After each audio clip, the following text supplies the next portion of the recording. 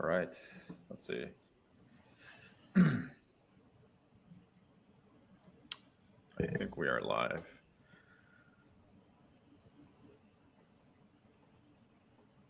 Okay, I think we're live. Hari, let's talk about a few things. Well, first, welcome everybody, whoever is watching this later. Right now, we're recording this on July 30th, Saturday. Right now, where I'm sitting in the East Coast of the U.S. It's 5 p.m.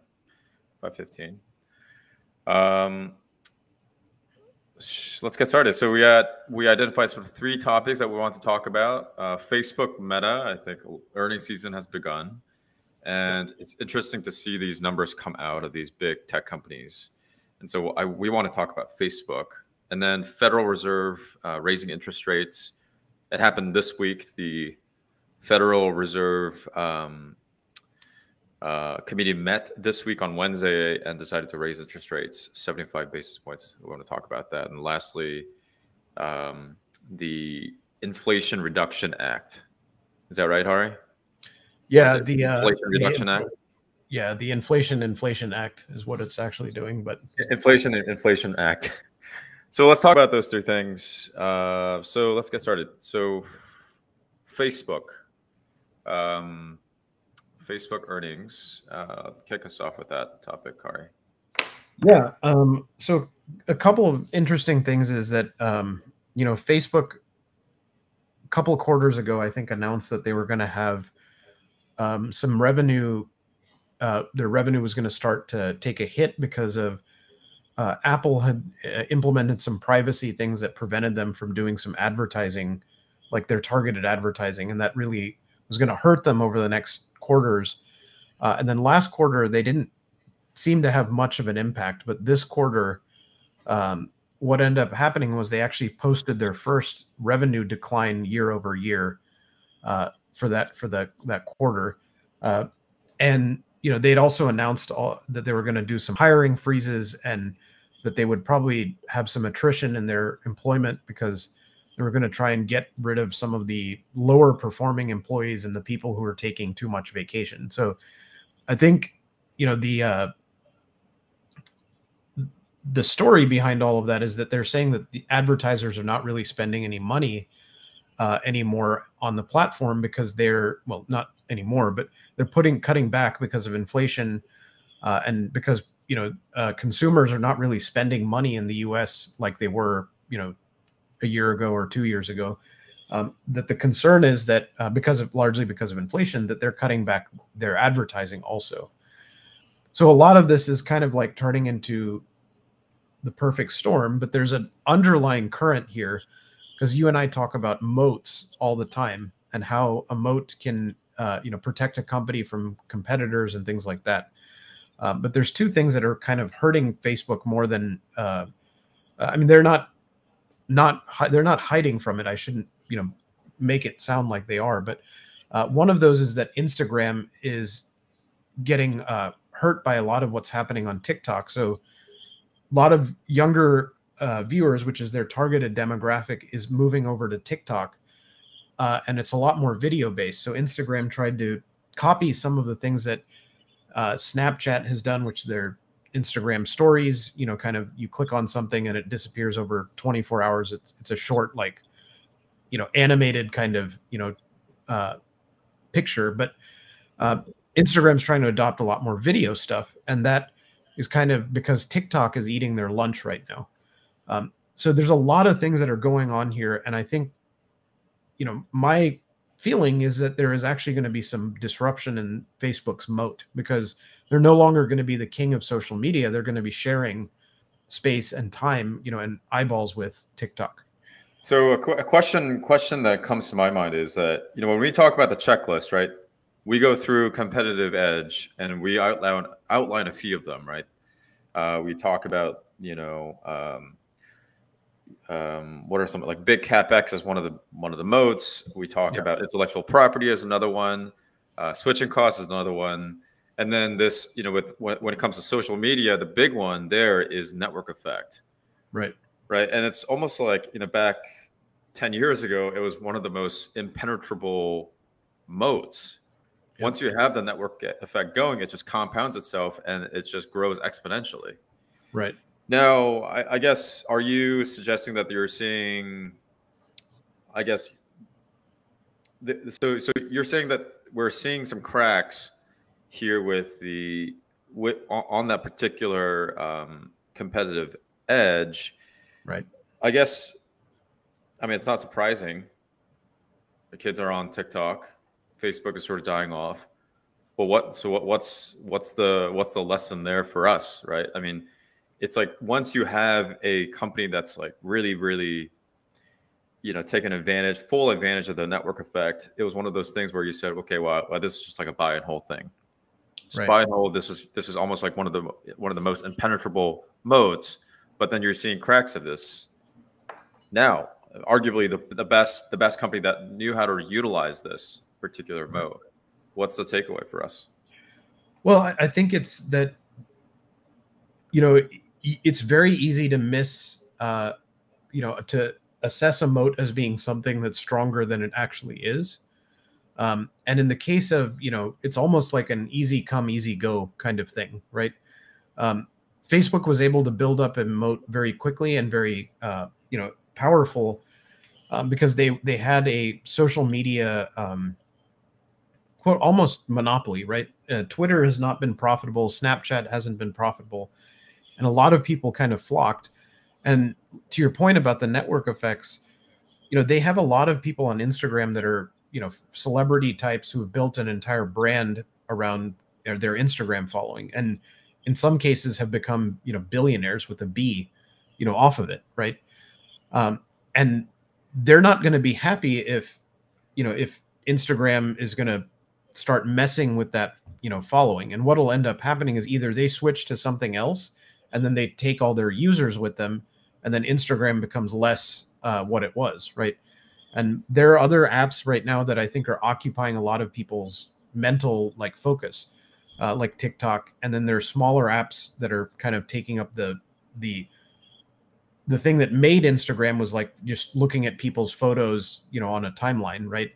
Now that may go away or may get interrupted and people may switch off of that. And so the casual user may not, be on there either, right? So what this ends up doing is it erodes that moat. And now if you don't have the people on there, the quote unquote, celebrity influencer people, and you don't have the casual people, well, then advertisers will disappear too, right? So this is how you are reversing that effect, right? Theoretically, I don't think it's going to happen overnight, right? I think it'll take a long, long time, but this is slowly what happens when a company loses some of its edge. It's interesting because people talk about like the network effect and how the exponential growth, right? Facebook and all these companies that utilize the network effect grew exponentially. Yep. That rule might apply the same way on the way down. Right.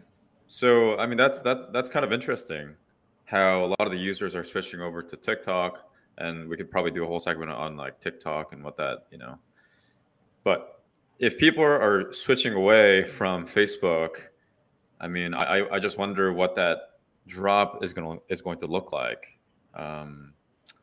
It's interesting. I would love to hear from people like what their experience was with Facebook, and like if they can comment in the in the YouTube chat, or if they're listening live to message us. But what I would love to hear is how people are seeing it in their own circle of friends, because I know a lot of people who were on Facebook 10 years ago. And when I search for them now in Facebook to look up what's going on with them, I don't see they've like deleted their account. Right. And it's not like a small percentage. I'm talking like, 25% of the people that was on have gone. Right. So yeah. I'm curious what'll happen there. It seems to me that what we are seeing right now with Facebook, this revenue drop, is almost like a lagging indicator, actually, of the actual underlying user. Because you and I know, and I think most people know that are listening to this podcast, know that Facebook has been on decline for a while when it comes to, becoming this kind of digital town square. Like it had its heyday, and then it's now on its way out. And we all know that, but I feel like there's a bit of a lag here, I feel like, and we're seeing kind of the signs of this. And that's sort of the one angle. Another angle is, Zuckerberg obviously making big bets with VR and his new venture in the spatial computing realm. And then there's like a whole story with Sandberg, what happened there.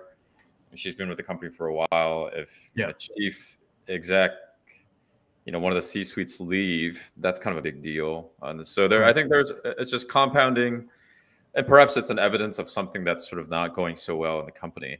But yeah, I mean, I personally, I'm not interested in invested in Facebook.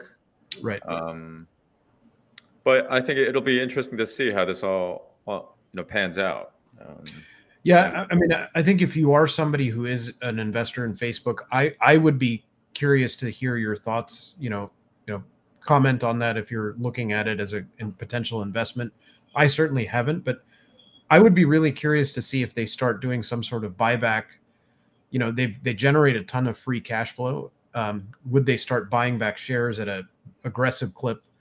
Because even if their revenue stays stable and they continue to do buybacks, right, I think you can see a huge growth in the price, even if the overall, market cap doesn't, necessarily move anywhere. So it's interesting because once you start doing buybacks, you're sort of declaring to the world that you're sort of like hit its peak. You don't know what to do with your money. And so you're now going to revert to this playbook of buying back shares, which is sort of the playbook of companies that are very mature and very much cash flow positive. So it's sort of like declaring to the investor base that we're sort of at that stage of life, a company life cycle. I personally don't think that will happen, but well, I think they're still thinking like a growth company, and they're going to spend money on VR. And to be honest with you, I just don't think it's going to happen. Like, VR is not the next platform that everybody is trying to make it out to be. Like, it's one of those things that everybody thinks is fun for, like party games and kind of that kind of stuff. But I don't think it's going to take over gaming. It's not going to take over. People aren't just going to come home and put on VR headsets. Like, you can browse Facebook, on the bus, on, pretty much anywhere, but you're not going to walk around and put on a VR headset unless you're at home, Yeah. So. Yeah.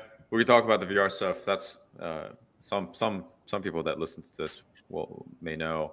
I run a company that has VR as one of the elements in my business, and I can attest to that.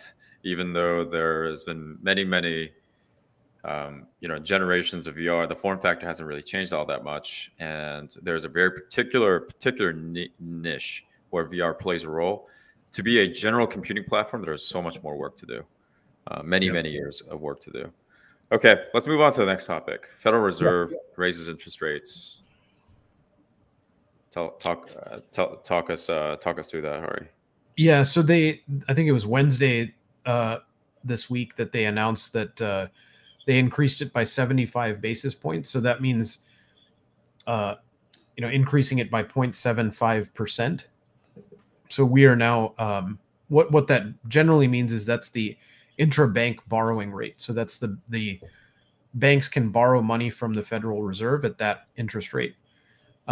And what that allows them to do is take that money and then loan it to, people as part of their, their business, right? And so they're able to, but at the, at a higher interest rate so that they can make a profit, right? So the net difference between what they have to owe the Federal Reserve and what they can charge for people is what they make, right? So typically, when interest rates are very low, that means that more people are borrowing at higher valuations because it's cheaper, right? And we talked a lot about this last week, so I won't go back into all of that, the detail there, but you and I talked about, we were expecting another fairly significant rise, and 0.75 basis, 75 basis points is a very sizable increase, and they've done it now. That's the second one in a row.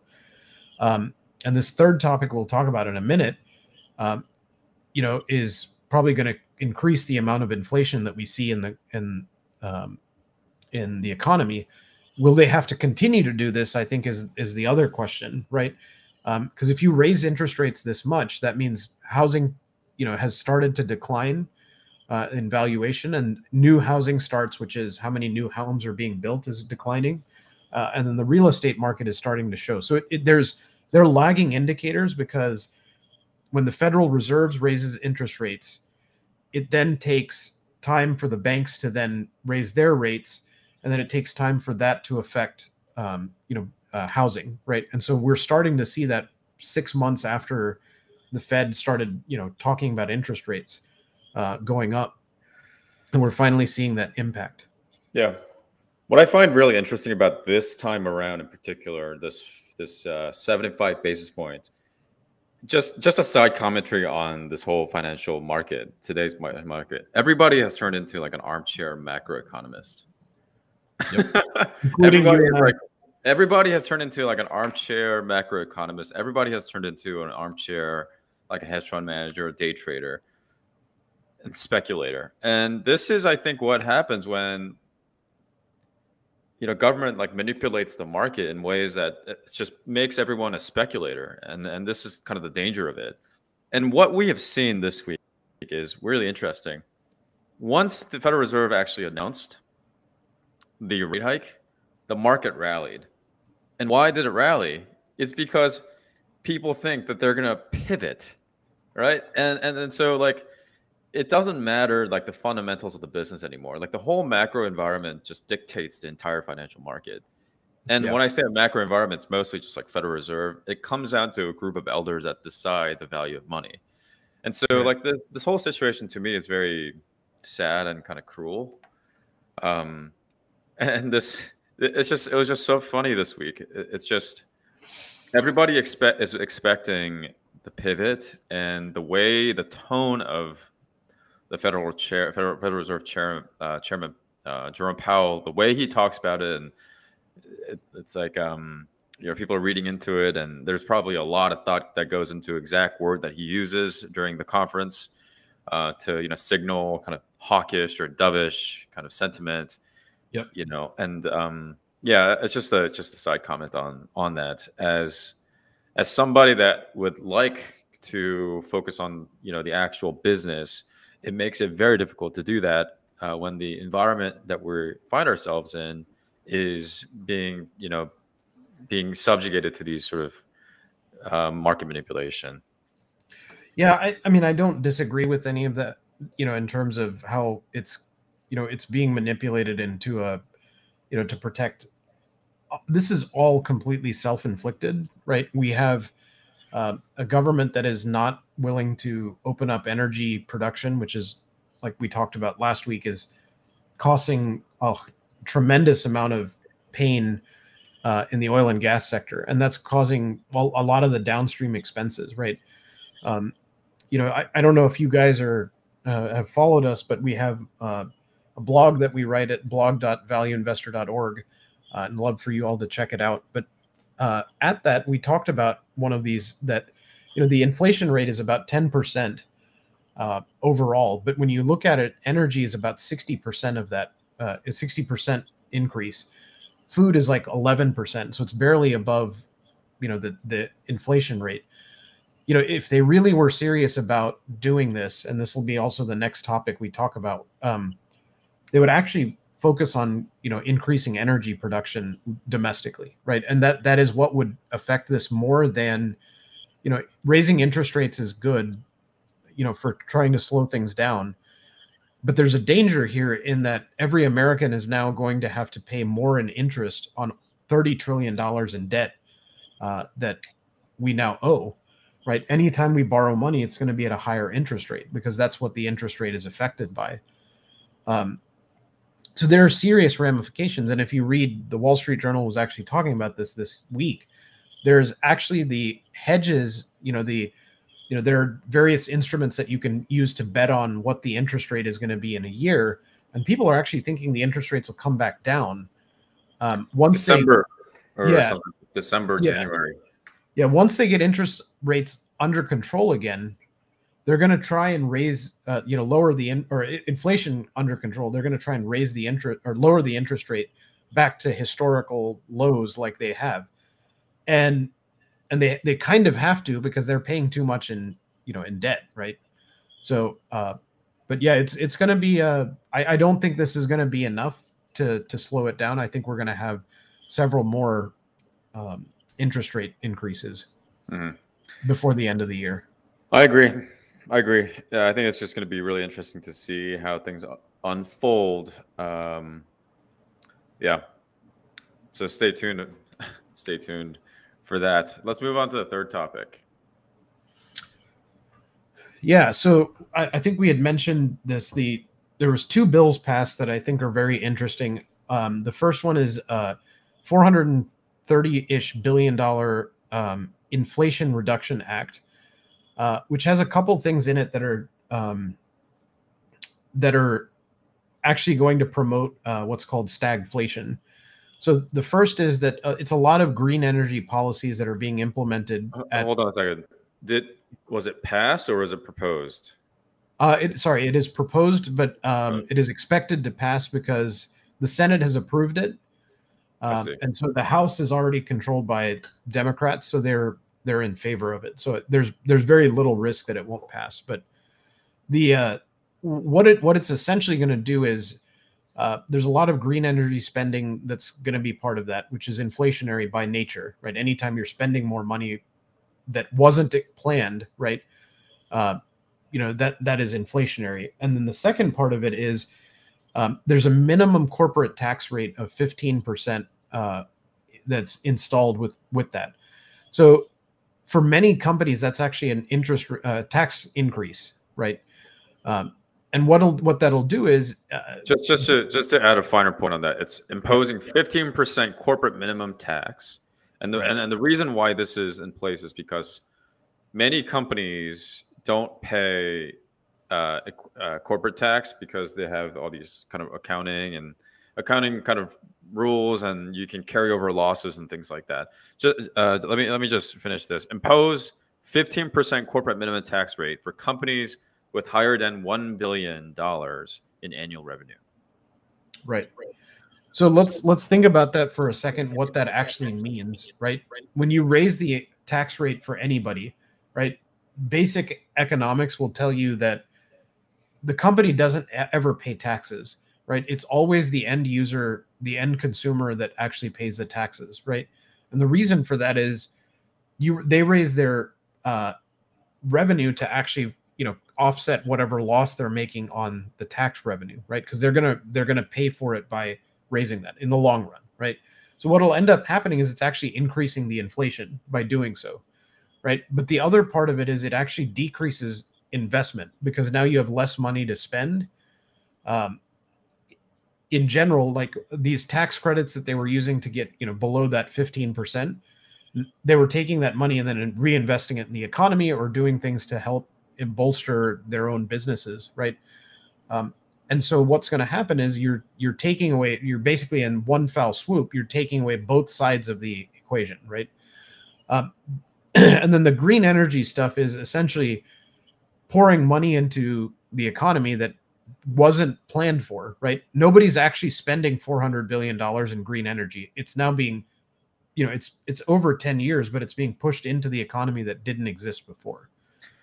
Yeah, I think there's a few things about the climate, the green energy stuff. There's like a bunch of subsidies that's going to go out with EV vehicles and things like that, which to me is just like a corporate welfare thing. And I was just thinking about this because in healthcare, where you're in the industry that you're a doctor, and the industry that I am in as well, there are a bunch of these kind of subset of healthcare systems that have government. It was well intentioned. Like government programs were installed to help promote kind of some kind of like a program that allowed like I think a good example of this is actually dialysis. You see dialysis clinics everywhere, and you have like DaVita Healthcare, right? That basically monopolize the space. And if you look at if you look at some of the innovation that could have happened in that space, there was like an at-home like dialysis, procedures and things like that you could have done at home, and there was like all these different innovation that was happening. But because government initially promoted, patients to go to the dialysis clinic, the innovation that could have happened didn't really materialize, because on the surface, from a customer standpoint, going to dialysis clinic was cheaper. And so why would I spend that extra, whatever, time and energies to look for some innovative solution when the status quo is cheaper? But if you actually reveal the curtains, it's cheaper because of the subsidies. So it's actually stifling innovation. I think something like this could happen here with green energy. It's good intention of like, transitioning to more renewable, more green energy, but it's again like this market manipulation where the market isn't able to sort out the true winner versus like the loser. So I personally am worried about that. In addition to the inflation. Right. And I'll just add one thing to the dialysis question or story here, because a lot of people are probably very unfamiliar with it. But the vast majority of patients who are on dialysis don't actually need it 3 days a week. But because it's subsidized, it's also paid for 3 days a week. And so what you end up doing is you actually have people coming to the clinic when they don't need it, right? And it ends up causing, because the clinic can get paid for doing it, right? And so a lot of these people who are now, if you've ever seen anybody who's on dialysis, the day that they get dialysis, the day after, they're basically like wiped out. It's a pretty stressful thing on your body. And then you come back then 2 days later and have to do it all again. Right. So you're not really doing, and it's a 6-8 hour affair, right, that you have to spend at the clinic. Right. So because of that, you're taking these people basically out of the workforce, because they're going to spend it's a full-time job to be dialyzed. Right. And because you didn't actually let the market kind of dictate that and what actually the patient needed, it sounds good on paper that you're trying to help these people. But what you ended up doing was actually hurting them more by essentially making them, completely dependent on, that money. Right. And like you said, it's a great parallel to what we'll see in the green energy, world. Yeah. So I sort of worry about that. Yeah. And what else? Is there anything else you want to talk about here? Inflation? Yeah, real fast. There's another act that's being bandied about, and it may already have passed. I'm not 100% sure, but it's passed the Senate, which is the CHIPS Act. Oh yeah. And it's like the CHIPS and Research Act or something like that. So it's a well-intentioned thing that I think is where $25 billion is being spent to increase microchip production in the U.S. Right, and I think from a economic and national security standpoint, it is a great thing for us to do as a country, because if China takes over Taiwan and Taiwan destroys their chip manufacturing, we are all now dependent on China for chips, right? And China is way behind in terms of chips, but they have, from a technological standpoint, but they have they have a lot of manufacturing capacity, which the U.S. doesn't. The problem is that there's also $200 billion in there for research and development. Now, this is, again, like you said, corporate welfare and putting money into universities in terms of like, universities are going to get a huge chunk of this money to essentially spend on research and development. Now, my problem with that is that the chip companies make tons of money. They should spend their own money on research and development, right? The US is far ahead. Putting more money into this is not going to yield better results. It's just going to yield put inflation into the economy, because people are going to spend this money in ways that they didn't really earn it, right? But if Intel and AMD spent that money, they'd be focused on profits, right? But if Intel and AMD wanted to work with universities, I have no problem with that. But I don't think we should be granting universities money, because that's not where that's not going to be the most efficient use of that capital, right? Yeah, there are a few things that come to mind immediately. First is that universities they're rich. Yeah, they're rich. Yeah. I mean, if you look at their endowment, they're rich. They're like hedge funds. I Right. mean, you should go look up. I mean, people that are listening to this, go look up like Harvard Endowment. They're running $30 billion of asset under management. They're basically a hedge fund. Yeah. Okay, so it's not like they don't have money. That's number one. Number two is what I worry about is actually like some of the espionage that's been happening all across these high level institutions. Yep. I mean, it's like every 12 hours you have an espionage that's caught from China or some other country. It's mostly China. It's like Chinese espionage that's happening all across the country to steal, these intellectual properties. I worry about that, and I worry that some of this money that's going to be injected into these universities, I just don't know if they're going to yield much results, given those things with like sort of the inefficiencies of university systems and research apparatus.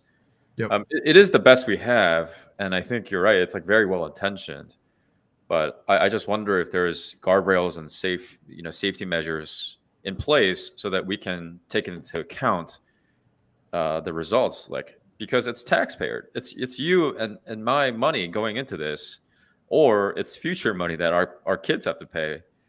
Yep. And I would just love to see some accountability around this. But it's something that's going to hard to ask for in government in most government programs, I think.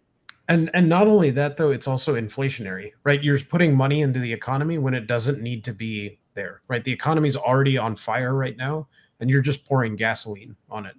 I mean, in $650 billion that was just spent that wasn't going to be spent before, right?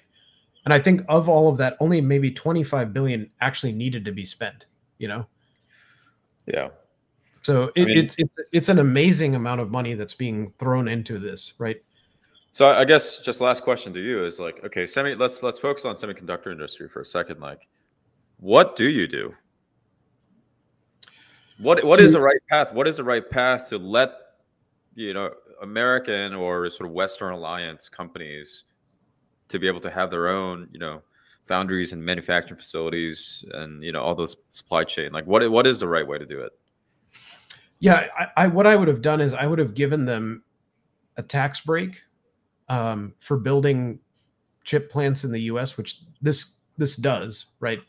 And I would have given them I wouldn't have given them a subsidy. I would have just given them a tax break with a long tail, like 10 or 15 years, and and have that be kind of what drives their innovation, right? Because if you look, Taiwan has TSMC, which is where most of these chips are being built right now, and it's all concentrated in Taiwan. TSMC actually started building in the U.S. Under Trump, and now it's going to continue with this. So I would have just said give them the incentives that would have done it without costing taxpayers any money, right? Because honestly, if they spend that money, it's going to create a bunch of jobs. Those people will pay taxes on their income, and you solve the problem, right? I think that's the right way to do it instead of outright giving them cash, right? Yeah. I mean, it's sort of like Federal Reserve is trying to tame the inflation, and then if some of these, like this bill, chip bill, and then the was it Inflation Reduction Act, if that gets passed, it's basically like you're sort of undoing a lot of the work that. Yeah, and I think I was hopeful that we would have inflation under control by the end of the year, but now I'm feeling like it's going to go past the end of the year because we're now going to pour more gasoline into the fire right now. So we'll see. I mean, maybe it'll start coming under control just because energy prices will start, like demand will start coming down on its own, right? And that may have more impact than anything that the inflation or the Fed does. Yeah. What is just one last question? We're almost at time. If you think that inflation, let's actually zoom in on this. You think that inflation is going to continue at like 7%, 8%, 9% for the next few months? I do. I think it's going to be less than the the peak. but it's going to be still like 7%. And the reason for that is, one, I think oil and gas has already come down a little bit. So now you're seeing at the peak it was $5 a gallon. Now it's closer to $4. I actually filled up it for $3.50 today, which is really, yeah. So I think it has come down somewhat. interesting. But I think what's happening is still that shock is going to still take some time to get all the way through, right? Because companies are going to have to wade through all of that extra expense for gasoline, for transporting goods, for plastics that they use for manufacturing. All of that will take time, right? And I just don't think it's going to happen fast enough to tame it down. These things just take time to play out. And then I think the other part of it is that's going to happen is we're going to start seeing layoffs from companies. Yeah. And then that'll actually have the biggest impact, because job layoffs, if you look at the 2008 recession, that was actually one of the last indicators. One of the lagging indicators of the recession was actually the job market. It took a lot longer than the other shocks that happened. And I think we're going to start seeing those layoffs towards the end of the year as companies try to keep their balance sheets, controlled. Mm-hmm. I mean, we're starting to see that happening. I mean, yeah, definitely. That makes a lot of sense. I am particularly interested in looking at that particular chart of unemployment. I think that's going to be a really, really telling indicator of where we are in this cycle. So my eyes are on that right now. Cool. I think that's about covers it. Anything else you want to talk about? No, I just like to remind everybody that we are trying to get a lot of stuff back content wise out the door, and what would help us out a lot is if you like, comment, and subscribe on this on these. If you're listening to this on YouTube, share it with friends if you can. That will help us out with the algorithm. And I think in the next few weeks we're going to have a bunch of announcements to make in terms of new stuff. But in the meantime, if you're interested in getting onto the podcast Slack channel, email us at info@valueinvestor.org, and we'll happy to add you there, where you can ask us questions and get involved with the community. Yeah, I mean, anything else you want to add to that? No, I think that's it. Yeah. Hope you guys enjoyed this. We'll definitely be we'll be recording more regularly, and like Hari said, we have a few things that we want to launch in the next couple of weeks. So stay tuned for that. And thank you guys for listening. And I'll see you guys in the next episode. All right.